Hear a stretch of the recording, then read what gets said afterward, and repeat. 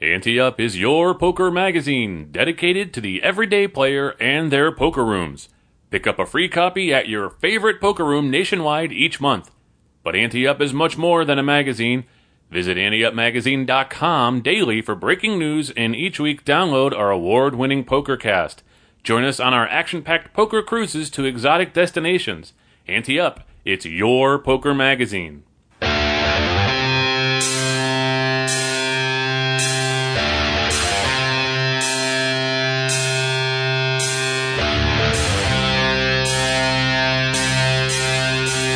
From the Ante Up headquarters in Tampa Bay, Florida, it's the Ante Up PokerCast. And now, here are two guys who think they know how to play poker, Chris Cosenza and Scott Long.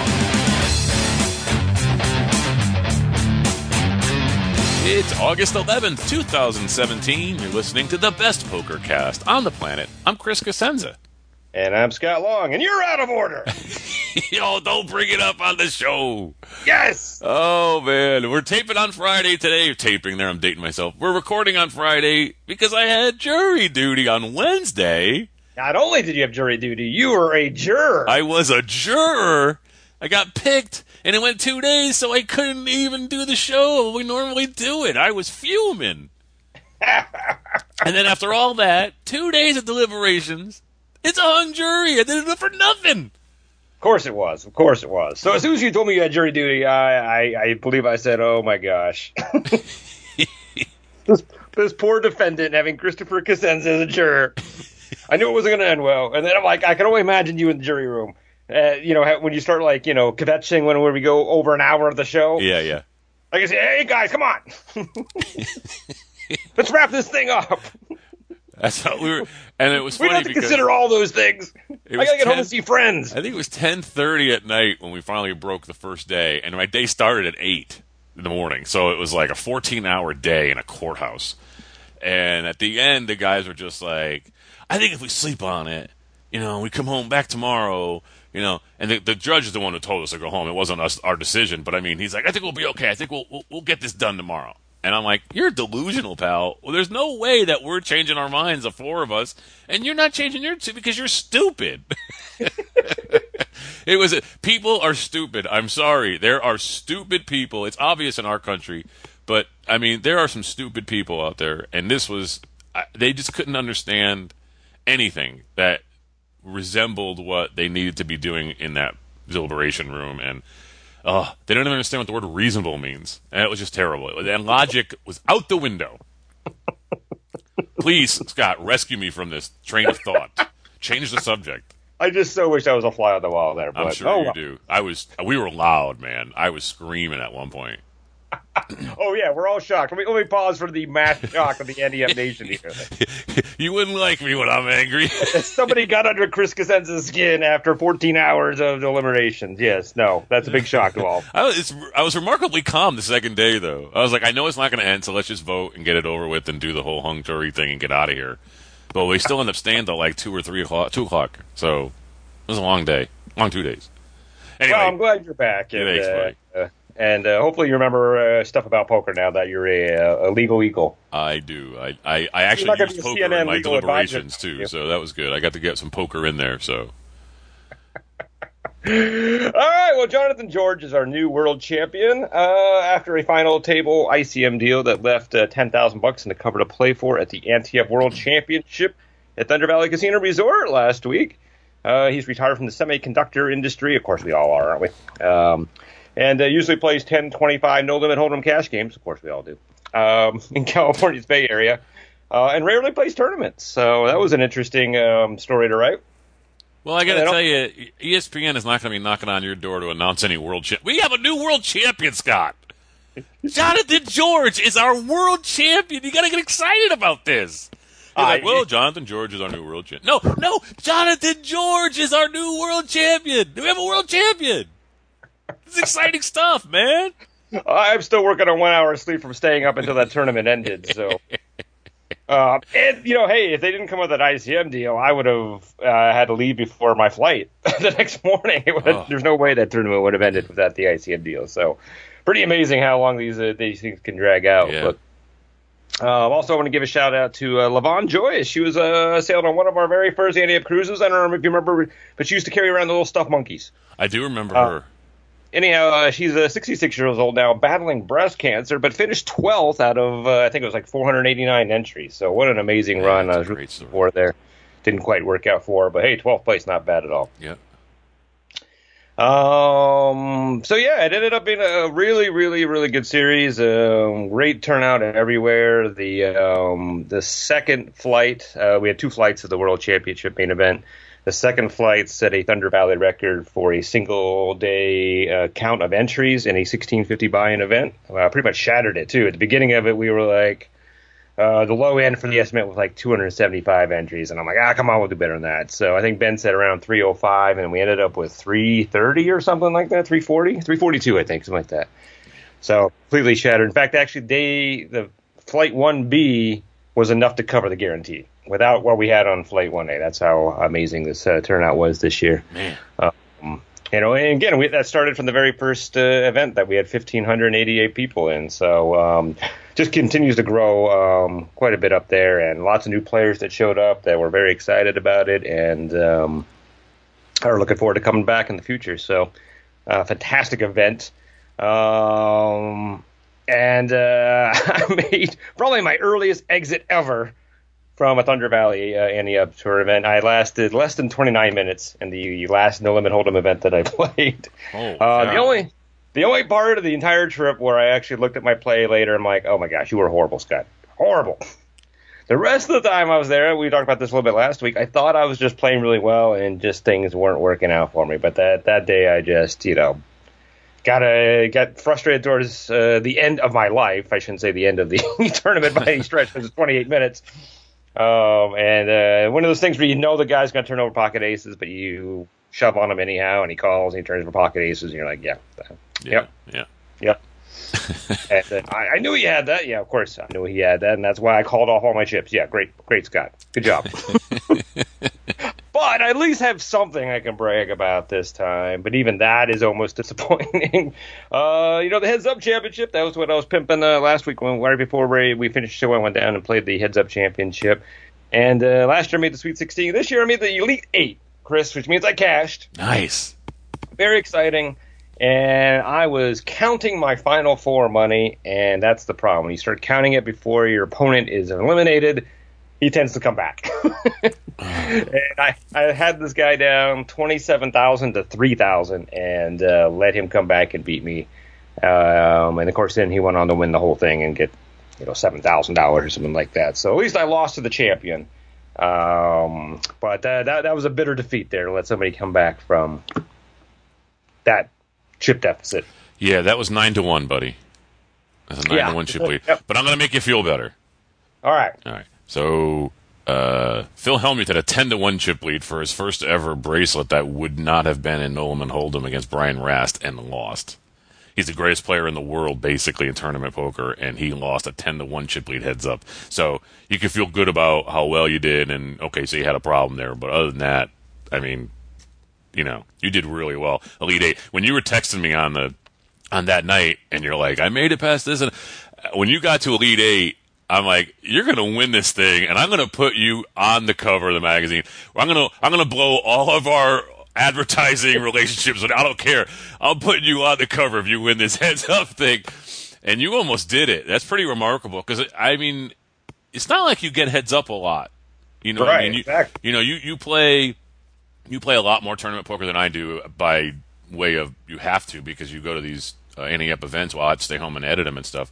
So you play a lot of tournament poker, but you don't get to the final two a lot. I mean, you've won at least one of our Ante Up events and things like that, but it's hard to come by heads-up play experience, and you do well in it. And then this one, because I thought of last year and how you did so well, and you were just banking on that experience, I thought, once you said you made the Elite 8, I really thought you were going to win it. I really did. I was, like, trying to keep my eyes open because we're 3 hours difference. While you're texting me, I'm like, I'm hoping I really thought you were going to win it. I mean, I'm not trying to make you feel worse by saying that, but you should be really proud of that. I mean, that's a huge thing. Yeah, well, what I really liked was I had every year I go into this and I sit there and think about what my strategy should be. And the last 2 years, I had a slightly different strategy than I did this year. And, the first year, I think I lost my first match. Maybe my first match. Yeah, no, you won your first match the first year, I think. I don't think you lost the first match. Yeah, and then last year I won my first 2 matches. So then this year I won my first 3 matches. But I changed the strategy slightly this year. I really liked how I changed it. And I'm not going to tell people what I did, even though I drunkenly told them at the camping party that so those people know my strategy now. But I changed it, and I thought it was much more simple, and it ended up working out really well. And I had a variety of opponents too. So my first opponent, you could tell, didn't play a lot of tournament poker in general. In fact, actually, this is interesting. He sold a car during our match. Wow! So he's like on eBay or something, selling his car, or he's what? Sitting there, so he's selling his daughter's car. I don't know whether it was on Craigslist or something like that. The guy that wanted to buy it didn't have the money beforehand, so the guy was like, "Hey man, I'm going to Thunder Valley. I got to play this tournament." He's like, "Oh, I'll meet you there." And so the guy shows up at Thunder Valley. He's sitting there hanging out by the slot machines while we're having our match. And of course, the guy that we're playing wants to sell this car. He wants a break, and we're like, "There's no breaks and heads off. You play until you're out." And eventually, he got to the point. He's like, "Well, I can't make this guy any wait anymore." And so he got up and gave me 2 hands of blinds while he went over and signed the paperwork for the car. Oh man! Got $2,700 for the car, so maybe more than I did in the entire tournament. I was there for 12 hours. But yeah, so he wasn't very experienced. So that was a kind of an easy match, I would say. I mean, obviously heads up, anything can happen. So the second match, the guy was really, really aggressive, and that did not work well with my how I was playing him. For him, and he was out pretty quickly, and I think kind of frustrated. The third guy is a really, really good player, but he had just played literally a 2-hour match. I was done with my match early, and then I sat there waiting for it, and it was way more than an hour that I was sitting there. I'm frustrated, and then you get 5-10 minutes to go to the bathroom or grab a drink or something, and then you can sit back down and play again. So I knew he was going to be kind of exhausted and a little frustrated after that. And I was kind of hitting some hands, too, and really got him off his game and eventually knocked him out. And then the last player obviously was really good. He had went on to win anyhow, or win the whole thing. And really good. And, again, I got him down to mere peanuts before I let him back. So I really kind of like my strategy on this, though, and I thought I played well. And, it does help to hit your hands, too, and I was hitting my hands in all 4 matches, which helps. But, how I let this guy win at the end, you keep waiting for that. I think the problem is when you get somebody down that much, the last thing you want to do is get silly, right? And just start shoving everything. Because at that point, it's a couple double ups, and then bam, it's a match again, which is exactly what happened.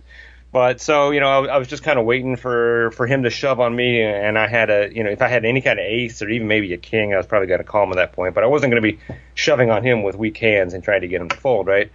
So then I fortunately had this hand where I had a jack in my hand. The flop came with 2 jacks. And I'm like, all right, this is over. I just got to wait for him to make a move on me. And on the river, he shoves all in. I call, bam! And he turned over pocket 4s, and the river was a 4. So he rivered a full house. So brutal.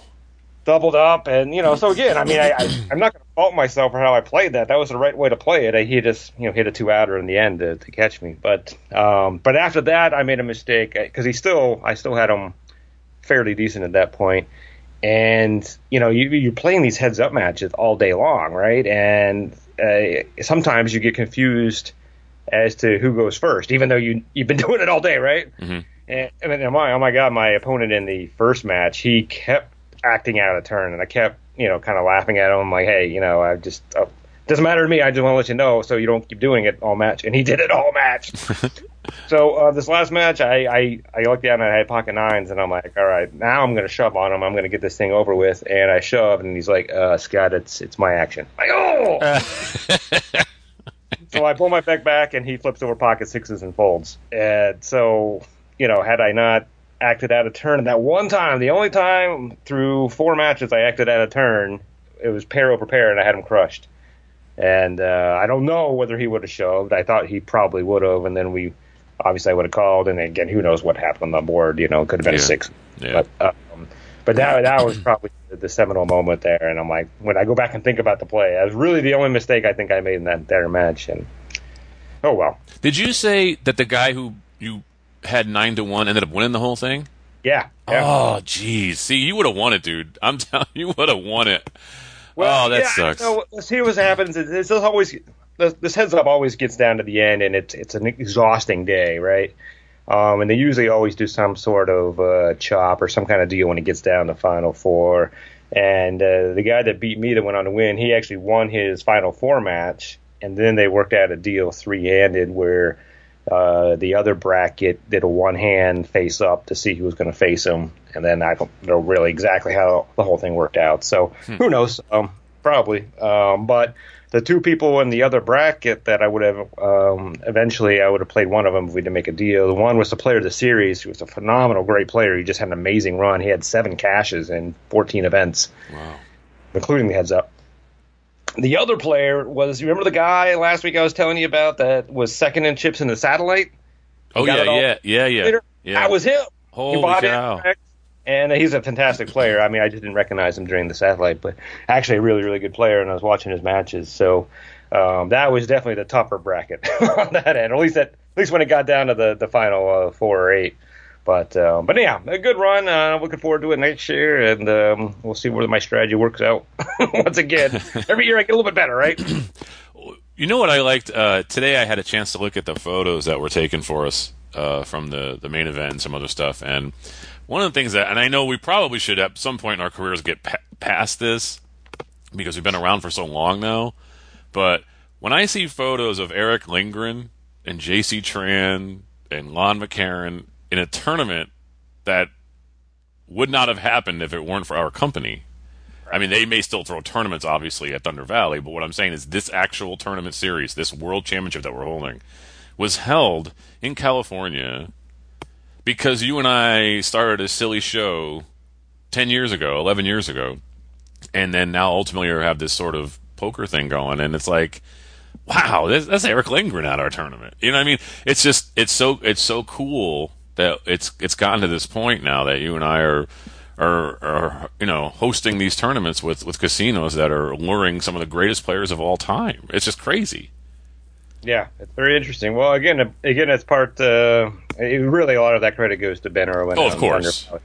But yeah, I know what you mean. It's really kind of surreal that when we started this, we were playing not even 2-4 limit in our home game, probably. Right. 20 hours goes and now we're hosting these really great players who are having a great time. It was really nice to see the Twitter love we got from some of those players that you mentioned for this event. So it's pretty cool. Very cool. And then finally, the Ante Up Poker Tour will return to Thunder Valley October 17th to 22nd for the Ante Up NorCal Classic. And more information for that will be at anteupmagazine.com/Thunder Valley as soon as we get it posted. So, and this will be the play money portion of our show now. PokerListings.com recently interviewed Barry Greenstein about how to fulfill his contractual obligations to PokerStars. He has been playing a few hours a week of play money games since real money games are not open to U.S. players. He's done amazingly well. He says the players aren't as bad as you might think, especially at the higher stakes of free play, and players are generally more friendly than real money players. I mean, it was funny because the publisher's column I'd written for last month's issue was going to be about, it was just like, hey, don't look down your nose at people who don't play for real money, because most everybody has started out that way, not playing for money. And then as I'm writing that, this story broke, and I'm like, oh, I got to put Barry in this column too, then mention this, and he's absolutely right. I mean, before we, or I think it was, I don't know if it was right after the Black Friday or before I started playing for real money. I can't remember it was so long ago, but I used to have millions and millions and millions of play money chips, and I earned them. And when you start playing in the larger buy-ins, like $10 million chip buy-ins or whatever, these guys know what they're doing. I mean, yeah, okay, so a lot of them still aren't that good, but for the most part, it's because they're playing that because they either don't have the money or they don't want to risk their money or they don't have an opportunity to play or whatever it is. So they're still trying to hone their skills and everything. And he's absolutely right. Beyond that,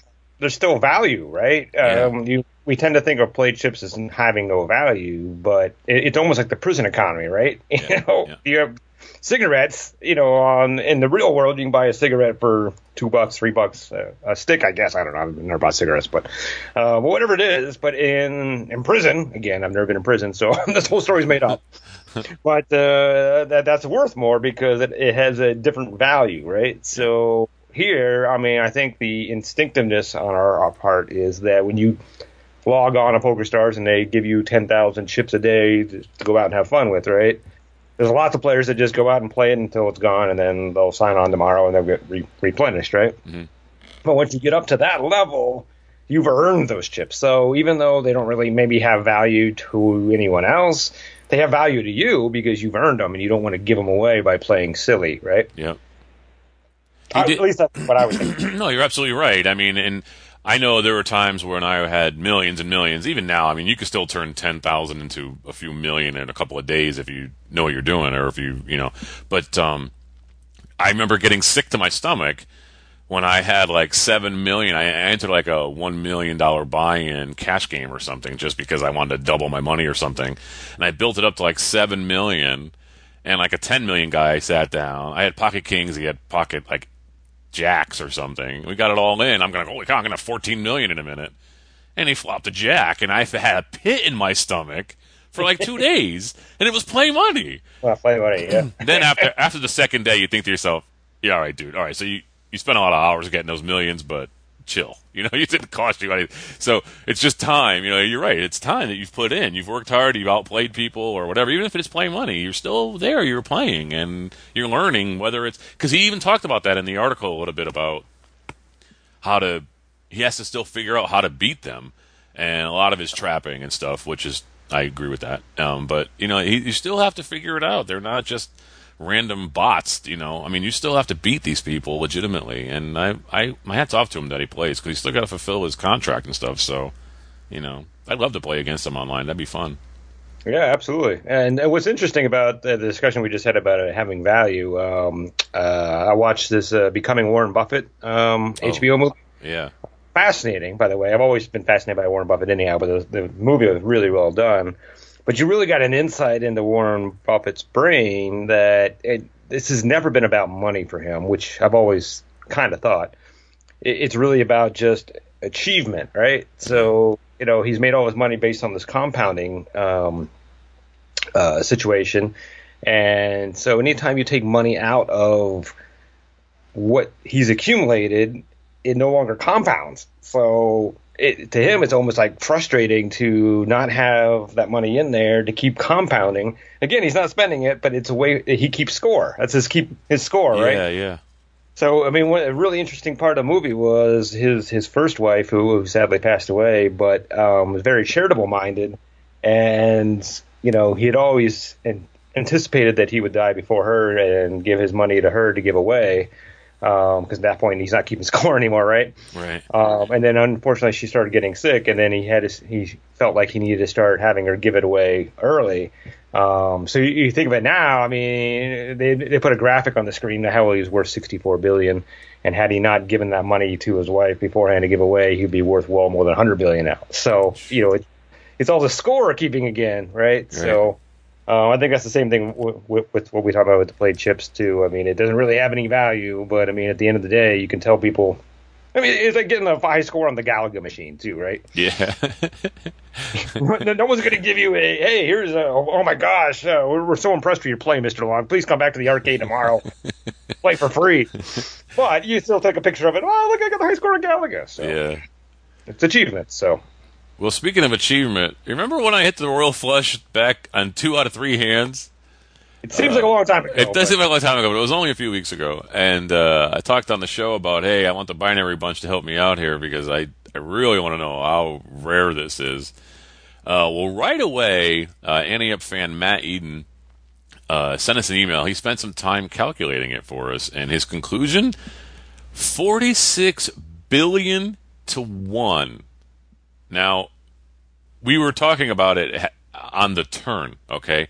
So for it to happen twice on the turn, it's 46 billion to 1, roughly 158 times less likely than winning the Powerball jackpot. Now, don't you feel terrible now, right? Why am I not playing this game? You could have had the Powerball, but no, you decided you wanted to have back-to-back Royal Flush. So one of the original members of the Binary Bunch, our friend Gambit, a few days after that, weighed in, and if we didn't make the stipulation that it happens on the turn, that just making it by the end of all the cards the river, the odds improved dramatically, 319 million to 1. Dramatic improvement. Yeah, that's nothing. That happens every day. 319 million to 1. And then another listener, Dan Banks, came up with that number too, because he had probably figured the same thing out at the end, not the turn. So the turn makes it incredibly rare, and then the river makes it so, once a week that probably happens. 319 million. I had no clue that it was in the billions, though, when that happened to me. I mean, think about that, man. Something happened to me that was 46 billion to 1 in poker. That's crazy. Right. Put that in perspective. Mark Zuckerberg right now is a 25 to 1 shot to be the next president of the United States. Wow. On Paddy Poker. So the odds of me hitting a royal flush on 2 out of 3 hands by the turn is roughly the same odds of me being a winning poker player in my lifetime. Hey, any updates? Hollywood Casino Aurora near Chicago will be awarding 10 Ante-Up Poker Cruise balcony packages for our December 11th sailing to Jamaica and Haiti in a mega free roll on November 12th. The 100 players with most cash game hours logged during the promotion period will earn a seat, as well as 30 players who will win their way in through 3 monthly free rolls. Players can earn seats in the monthly free rolls by logging at least 60 hours of cash games in a month, or by playing on all Wednesday tournaments during the month. For more information, visit AnteUpCruises.com. That's a nice little giveaway there. Yeah, this is almost exactly the same. In fact, it might be actually the same as what he did the last time he sent 10 winners to our cruises. So it's pretty cool. So, I mean, it's great. If you're just a cash game rat, you're going to get in for free because you're going to log. You're probably going to be in the top 100 of logging. And if not, you're probably going to make it in, at least earn your way into one of the 3 monthly ones, and then have a chance of moving on as well, too. And then I should say, I didn't mention in that, but even in the monthly free rolls, in addition to moving on, you get cash as well, too. And then at the end, all those people that get the 10 cruises also get cash as well, too. So it ends up being a really, really profitable promotion for folks anywhere near Aurora. Very cool. If you'd like to be one of our monthly magazine contributors and represent Ante-Up in your home area, apply at anteupmagazine.com/ambassadors. We do have an immediate opening in Missouri/St. Louis. Each week we spotlight a listener who emails us at podcast@anteupmagazine.com, and if they haven't won something from us in the past year, just like we do with Call to Floor and Hand of the Week, we send them something cool. This week's prize is a setup of J-Design playing cards, the official playing cards of Ante-Up Poker Cruises, available at classicplayingcards.com. Comes from Chad Nauman. He said, here's a situation I run into often. The player to my left or right doesn't do a great job of protecting their hand when they look at their cards because they don't use 2 hands or they hold them vertically on the felt and away from their body with no effort to hide their cards. I'm not trying to look to see their holding, but if I just glance over, especially to see if I can get tells on what that player is going to do, I can occasionally with these typically older players see one or sometimes both of their hole cards. Do I have an ethical obligation to share that I can see their hole cards and that they should do a better job of protecting? Am I at an unfair advantage because of my seating position next to these careless players? For the record, I haven't shared with these players in the past because I'm of the opinion that poker is about taking advantage of mistakes other players make, and it's a game of information. It's not up to me to make these weaker players aware of their potential leaks and or carelessness. But then again, I also am aware of certain gentlemen's etiquette to the game and want to be sensitive to that too. Well, 2 things I'll say. One, yes, obviously there's a gentleman's etiquette here that I'm glad that he's aware of. It'd be nice for him to start using. But the other problem I have with the poker is about taking advantage of mistakes is the difference with this is you're taking advantage of a mistake that other players at the table aren't privy to. That's a different story. So when we talk about taking advantage of mistakes, when you're looking at tells at people across the table, all players have the same opportunity as you do to pick up on that tell if they are paying attention as well as you are. But you are in a situation where you're the only one, or maybe the guy on the other side of this player, that can see these hole cards. So it is an unfair advantage for you. But at the same time, I do understand what he's saying, that he's trying to get a read on players. And if I know every time I turn to look at you, Chris, and I'm going to see your cards, that's unfair to me now because you've taken away my ability to play the game the way I need to. So what I always suggest in these situations is, as soon as you see it happen, politely mention it to him quietly. Hey, can you do a better job protecting your hand? I don't want to be influenced by your hand. And usually that takes care of it. And if they continue to do it, then at that point, I think the argument always been, well, I gave him a warning, and now it's not up to me anymore. I still find a problem with that. So even if they continue to do that, what I would suggest is you call the floor over. I hate to make a big deal about it, but, I want to be able to play the poker the way I want to play it and what I need to do to be successful. And if this person is impeding my right because I don't feel like I can look at them without getting an unfair advantage, then someone needs to make them stop doing that. And they're not going to do it on their own, it sounds like. Let me ask you something. We've talked about this before, and I think what we kind of agreed on back then was we tell the person, here, I'm giving you fair warning. I can see your cards when you do this. If you continue to do it, I'm not going to be responsible for seeing your cards and knowing you're holding. So I'm letting you know right now. If they still continue to show, you have every right to see their cards and not tell anybody, too. I'm not going to lean over and go, hey, guess what? This guy's got his king next to me. I mean, it's like luck of the draw. If you are seated in seat 1 and you get dealt aces on the first hand and the guy in seat 3 got kings and you bust him on the first hand of a tournament, it's luck of the draw. Now you're just happen to be next to somebody who is doing something wrong. You can affect the change. You can't affect the change in your first example. You can't do anything to change the luck of the draw, the actual cards you get here. You can actually go an extra step and, like I said, call the floor and say, hey, I'm trying to be fair here. Yeah. I want to be fair to all the rest of the players. I've given this guy a warning. He continues to keep exposing his hand. What am I supposed to do? Now, if you're in a cash game, you can get up and leave and move. Of course, at that point, now you get up and somebody else is there. They may not be as nice as you and might not share that information. But the tournament, you can't. So in a tournament, I definitely think you need to call the floor and say, hey. In fact, I got pretty close to doing this in the horse tournament because – remember that one player kept falling asleep, but every time he woke up, he took his cards way up off the table. And it happened a lot even in Omaha, too. The older players like to pick their cards up and look at them. And I'm like, I'm sure people can see the cards. And, that's not fair to me. And it's partially unfair to that person that's now all of a sudden can't see. Because I found myself in that situation before, too. I ended up becoming a turtle at the table. Because if I look either way, I'm going to see cards that I shouldn't see. But it's still an unfair advantage. So I think you need to exhaust every possibility to make sure that it's fair to everybody else. Now, if you call the floor over, they're like, hey, that's poker. All right, I did what I could. I'm not going to ask for a appeal of that rule, but I am going to try to do what I can to be as fair as possible to my fellow players. So you think it's ethical?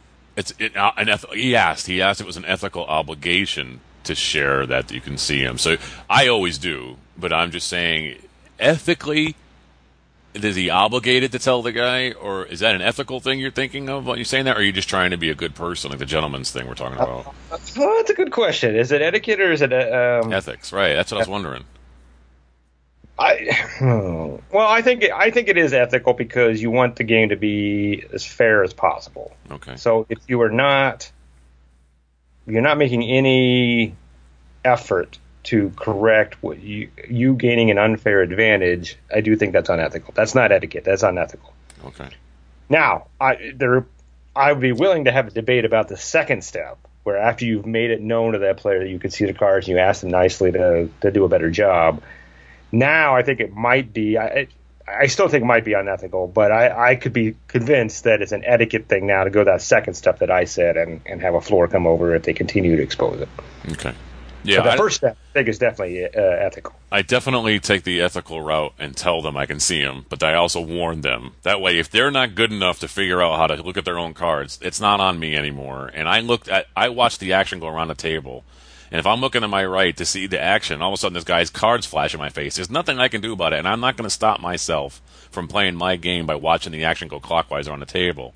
And I know I can go call the floor, but that still may not solve the problem because this person just isn't capable of looking at his cards. Well, that's what I'm saying. At that point, there's nothing else you can do at that point. Now you've made it well known to the staff. Theoretically, now you've made it well known to the table that this person is exposing their cards. And if no actionable action happens, I don't know what more you can do at that point. Yeah. Okay. But if you don't take that step, I don't think you can say that. I don't think you could say that there was something more you could have done, too. That's fair enough. And I don't also think you wouldn't want to blurt out, hey, guys, the table, hey, I've asked him once to cover his cards. He's still not covering them. I have a right to be able to see around the table. So if I see him going forward, I'm sorry. I'm not trying to. I think that might cause a little bit more problem. But if you ask the floor to come over, the floor can now handle it properly. At least I hope they can. Yeah. And if not, at least it's their job to handle it, not your job. And if they handle it poorly, then, hey, you made it aware of it. I can't imagine any decent poker player sitting across from the table from you would not respect you for giving the guy a warning and then asking the floor to come over to make it fair for them. Yeah, you're right. And if it continues to go, obviously at that point now, if other players are paying attention to it and still see that you are getting an advantage, I think they're going to call the floor and go, come on, dude. And that's fine at that point because now you've made it known to everybody. Everybody knows what's going on here, and you're not benefiting from information that other players don't have access to. That's the big difference. If they don't have access to that player or that information, there's no way they have access to that information. Well, speaking of calling the floor, find yourself in a situation at your favorite poker room or home game and you're not sure what the proper ruling should have been? Email us at podcast@anteupmagazine.com. We'll have Hollywood Casino Toledo Director of Poker, Elliot Schechter, tell you how he would have ruled. This comes in from someone. We're going to make it anonymous. Do you have to play the best hand in No Limit Hold'em? If there is a jackpot that requires playing both cards in your hand, there could be situations where the second best hand qualifies for the jackpot, but the best hand does not. If I held King on a board of Ace, Ace, Ace, Ace, King, quad aces is the best hand, but would not qualify for a high hand jackpot. If I played Kings full, my hand would qualify. Yeah, sorry. We play card speak in casinos, so you turn your hand over, or whatever the best hand is wins. So you can't, hey, no, I want that full house instead of the quads. It doesn't work that way. In fact, actually, beyond that, all jackpot rules are written that you have to use both cards in your hand. Generally, I shouldn't say they all are. Right. Generally, they are. Generally, they are, and even if they don't, there's no way any casino is going to let you play a inferior hand when there is a higher hand that you have. Right. Absolutely. So that for sure is guaranteed in all state submissions. But most of them also say you need to use both cards in your hand, which makes it easier to explain to a player why they can't do what this player is hoping they can do. Yeah. Okay, we have tournament right along with O'Malley's Move today. It's episodes 4 and 5. Here comes episode 4. Hello again. We're still going to err on the side of pot control. We check. Our opponent immediately shoves her stack in, and we're resigned to fold. 2 rounds later, our table breaks, and we're seated on the button at our new table with 10 big blinds. We fold 2 hands, and on the third, it's folded to us in the hijack with the Queen of Hearts, 10 of Hearts. So, are we taking a stand here, or waiting for a better spot? What's the move? Yes, absolutely time to take a stand. It's been folded to us. We're in the hijack, and we have suited 1-gapped Broadway cards. We got to shove here, don't we? Yeah, we got to shove. We would be the first one opening real betting. We're short, and we're suited with Broadway cards, so we got to get it all in, I think. Okay, here comes episode 5. Hello again. We shove. We have 4 players to get through, 2 being the blinds. I'd like to pick up a blind and a half and move on. The cutoff folds, button folds, small blind calls, and the big blind folds. The small blind has us covered by 2 big blinds and turns over the ace of spades, king of spades. Nice hand, good game. But wait, what's this? The king of hearts, jack of spades, 9 of spades comes down on the flop. We flop a straight, but we have a buttload of outs to dodge. To make it even worse, the king of clubs comes on the turn, giving us even more outs to dodge. But when the 8 of diamonds comes on the river, we rake in the 20 big blind pot. So in the same round, after losing a pot in which we raised with ace-king and had to fold after considerable action on the flop where we hit neither, we're down to 12 big blinds. It's folded to us in the MP, and we look down at 2 black kings. Standard raise or a shove? What's the move? It's time for the AdvancedPokerTraining.com Hand of the Week. Send your hands or situations to podcast@anteupmagazine.com. If you haven't won something from us in the past year, you'll get a free membership to Advanced Poker Training, the world's #1 poker training site. Comes from our old friend Michael Paul from San Diego. Yep. And he says, let's see. Oh, I was going to give you some extra information. We didn't need it. All right, here we go. He's playing 1-2 no limit at a Vegas casino. Started the hand with $550, and the villainous hand had him covered. The villain is described as we haven't seen him show down any bluffs. He bet when he had a hand, he bet strong. He seemed solid, though he didn't seem to raise pre-flop too often. When he did, he had good starting hands. All right, an early position player limps, and it folds to us in middle position, and we had the suited Cosenza. Jack 6 for juror number 6. Or no, you're juror number 7, sorry. Ace 10 of diamonds. Yeah, I'd probably raise. Sometimes I'll just call with this hand because I know it's 2 broadways, but to me it's very similar to like Ace 5 of diamonds or Ace 6 of diamonds or something where you're just really hoping to make the nut flush. Because if you pair your ace and there's someone else in the hand, they're probably going to either make 2 aces up if they make their ace, or they're going to make a better kicker than you. So it's one of those hands where, yeah, okay, you might outkick somebody with Ace 8, but you don't want to really do too much battle with an Ace 10. But in middle position, you only have 1 limper. Yeah, I would probably raise to, 1-2 game, and then win a limper. So I'd probably make it like 15, because we usually make it like 10 or 12 when we're playing these games in a casino with no limper ahead of you. So I'd probably make it like 15 with this. There are times where I would just limp, though. So yeah, anyway. I could defend limp, but I also like the raise. So I think I'm raising to 15 like you were. So. Okay, very good. And that's exactly what our hero does, too. So, Yay. So far, we're all on the same page. Folds to the villain on the button, and he calls. Okay. All right, so comes Jack, Deuce, Deuce with 1 diamond, and the limper checks to us. I'll do C-bet because I took control of the hand. If I had limped earlier, I might just check behind, and especially because, a paired board and whatever, and but since I took control of the hand and raised pre-flop, I'll bet. I'd probably bet. So there's only 1 person in the hand with us, right? Is that right? No, 2. I'm sorry, it was unclear there, but no. Pre-flop, the button called, and the early limper called as well too. So there's 3 of us, and the early limper checks to us. We still have the quote unquote villain to act behind us. All right, so there's 45 about in the pot then. I'd probably bet around 25-30, maybe 25. Sounds good to me. I mean, I can't be too worried about the deuce here, right? So obviously the jack, somebody could have a jack, but we have a diamond out there, and we're expected to see bet, right? So yeah. Now I could also make a case maybe where you check and then maybe see if this guy behind us once it gets frisky and bet, and then check raise, but I think that gets a little more dangerous because now we're giving up position. I mean, we already don't have position at that point, but. Yeah, if we bet 25 and we get some sort of resistance, we let it go. We did what we're supposed to do. We are in control of this hand. There's money out there. We're not supposed to be afraid of Jack, Deuce, Deuce when you raise pre-flop because you're supposed to have a hand.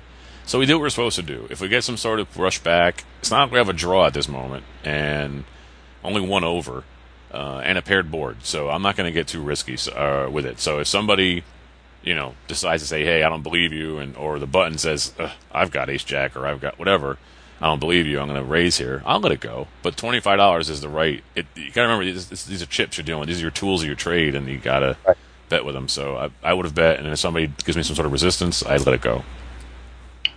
All right. We see bet $30. Seems fine. A little bit more than Widow, but fine.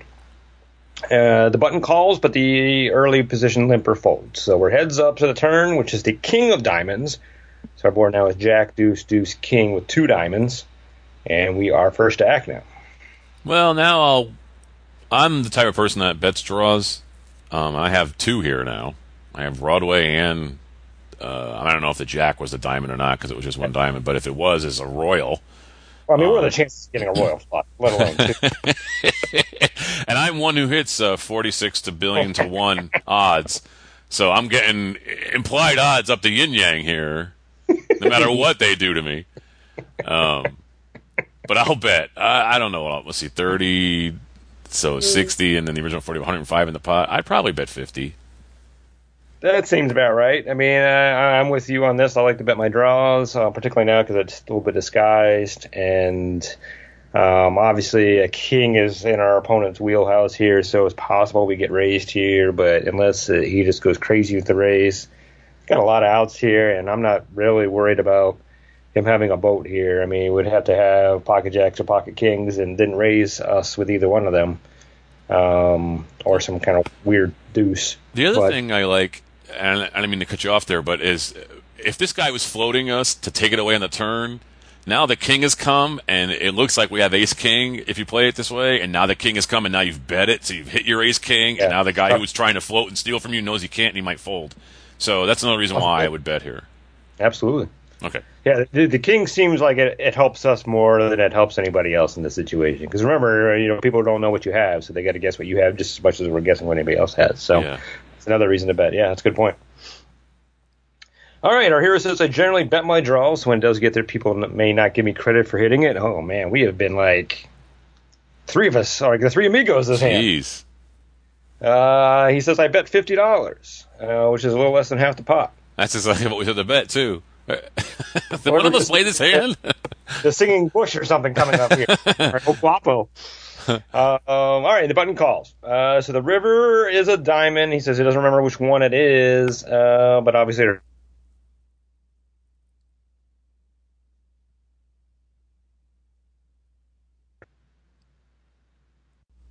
Are you there? Oh, I am. Okay, yeah. good. I lost you. So just say doesn't remember which one it is. Start from that don't remember which one it is thing you said and go from there because you've dropped out. Hello? Oh, you can't hear me? Oh, man. Hello? Can you hear me? Oh, I can hear you. Okay, start from, I don't remember which one it is, but it doesn't matter because that's where you got cut off on me, and then I'll edit it later. All right, the river comes a diamond. He says he doesn't remember which one, but our final board has 3 diamonds, and we are first act. All right, so we've hit our nut flush, but there's a paired board, so we got to be a little cautious here because this guy just keeps calling us. He could be tricky. He could have a boat that we don't know of. It's possible. Doesn't really make sense. I mean, he could have had jacks and just called and then flopped the boat and slow played us all the way because he had position. So that's something I have to be worried about. So I'm still going to bet here. I'm not going to not bet. That's really the only hand that I would, with that in whatever this river card is, if it could be a set that turned into a rivered boat. But even that, I mean, any hand, any card it would have been under a king. So at that point, the guy is sticking with us with a pair that's 3rd best pair on the board, probably. Yeah. So that doesn't make sense to me either. So really, the only thing I can see that has a beat here is the pocket jacks. The guy didn't want to repop us, which sometimes people don't want to do with jacks, and flopped it. Now he's just walking us right to the end. But possibility. But I think everything else that's possible we have crushed here. I tend to bet less on the river than maybe what tournament players do when they're in a tournament hand and they really want to get value for their hand, or I don't know what it is, but I'm not one to put out. Because now there's 100, there's like 200 in the pot now. I'm not one to put out like a 175 or a 150 or something like that, unless I have the absolute nuts, then I might do something that I think this person would fall for and then not believe me and then call this huge bet or something. I tend to want to get value for my hands, and then if I'm wrong, if you bet a little bit, they may just re-raise you a little bit, and then you get off Exactly. You know, That's from exactly calling. what I mean. You know what I mean? So I like to bet like 70 here or something, or maybe 65 or 70. I'm not going to bet half the pot or 3/4 of the pot here because I don't have the absolute nuts. I have the nut flush, but I don't have the nuts. I have like the 6th best hand here or something. So I think I'd bet like 65, 70 here and just hope to get paid off. And then if he raises me to like 130, well, that's a legitimate bet earlier anyway. I call that and I save some money, I think, if he has a boat. I like that strategy a lot. Yeah, For okay, both. good. Yep. All right. Our hero bets 100. It's a little bit more than us. So first time we slightly deviated. Okay. And the button thinks for a moment and then raises 150 on top of that. Oof. Now we have 325 left, and we're facing a call for 150 more.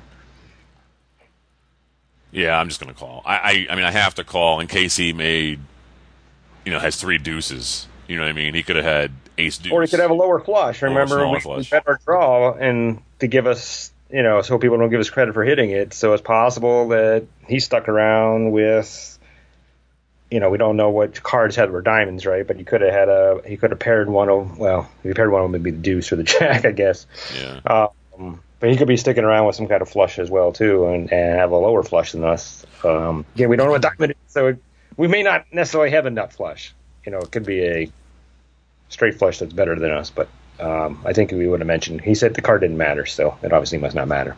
Yeah, we have the 10, so he can't have a straight flush at all. But I can't imagine what diamonds he would have in his hand that would have made him call our 30 bet on the flop. We only did it because we were c-betting because we missed it completely.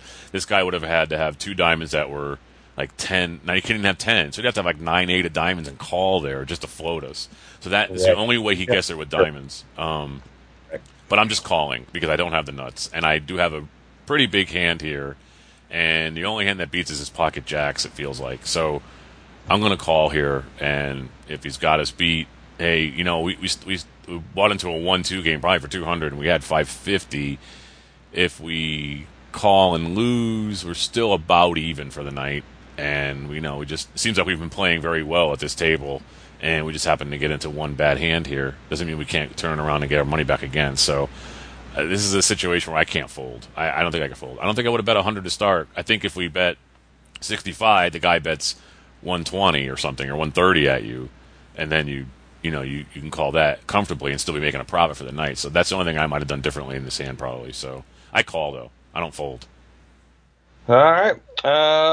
Let's see. Our hero says, when he announced raise, I will admit fireworks went off in my head. My initial thought was all in, but I held back and thought about it. I really thought he backed his way into a flush. Maybe he had jack 9 or jack 10 of diamonds, thinking his jack was good until the flush got there, except we couldn't have the 10 of diamonds, as you pointed out, because we had the 10 of diamonds, right? Could he have played ace deuce suited and hit the miracle flop with 2 deuces? I think the way he played it. Oh, wow. I think the way I played it didn't. I'm trying. I don't know what he's trying to say here. Didn't indicate I was on a flush draw, so when the flush did get there, I don't think he would have put me on one and something like that. But okay, so I get that. Back to what you said before. Right. Misdirection. I did get worried about him playing jack, though. Although it was worth a raise on the button, many people just set mine at 2. I was really close to going all in. I just stopped myself from doing it. In the end, I decided I was ahead of way more hands he could have played than I was behind. I just called. I turned over my flush and threw up a little when I saw he played king. Oh, jeez. Because I don't think I misplayed the hand. I think most people would have raised with kings pre-flop. He had the king of diamonds not showing up on the turn. I wouldn't have won the hand anyway since I had nothing.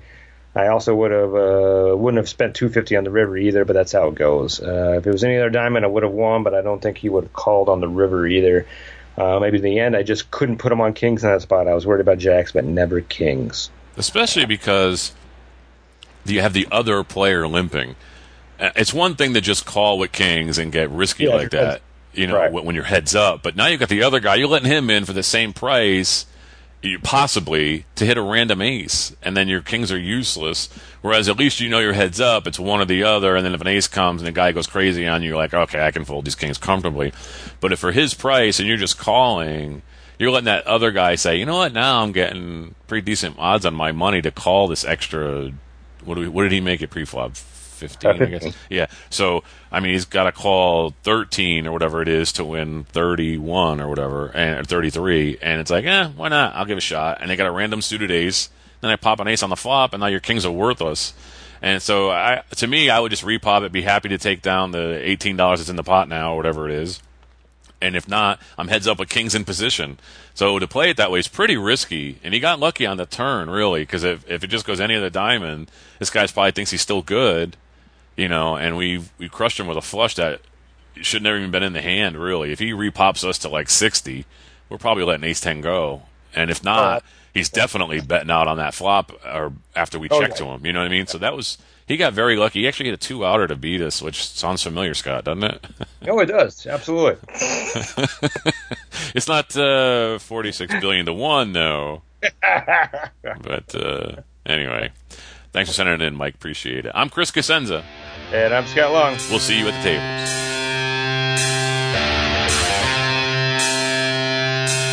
Ante Up is a production of AnteUpMagazine.com. Contact the show at podcast@anteupmagazine.com or call our hotline at 206-338-6344. If you'd like to advertise, send an email to advertising@anteupmagazine.com or call 727-331-4335. Some music used in this episode comes courtesy of the PodSafe Music Network.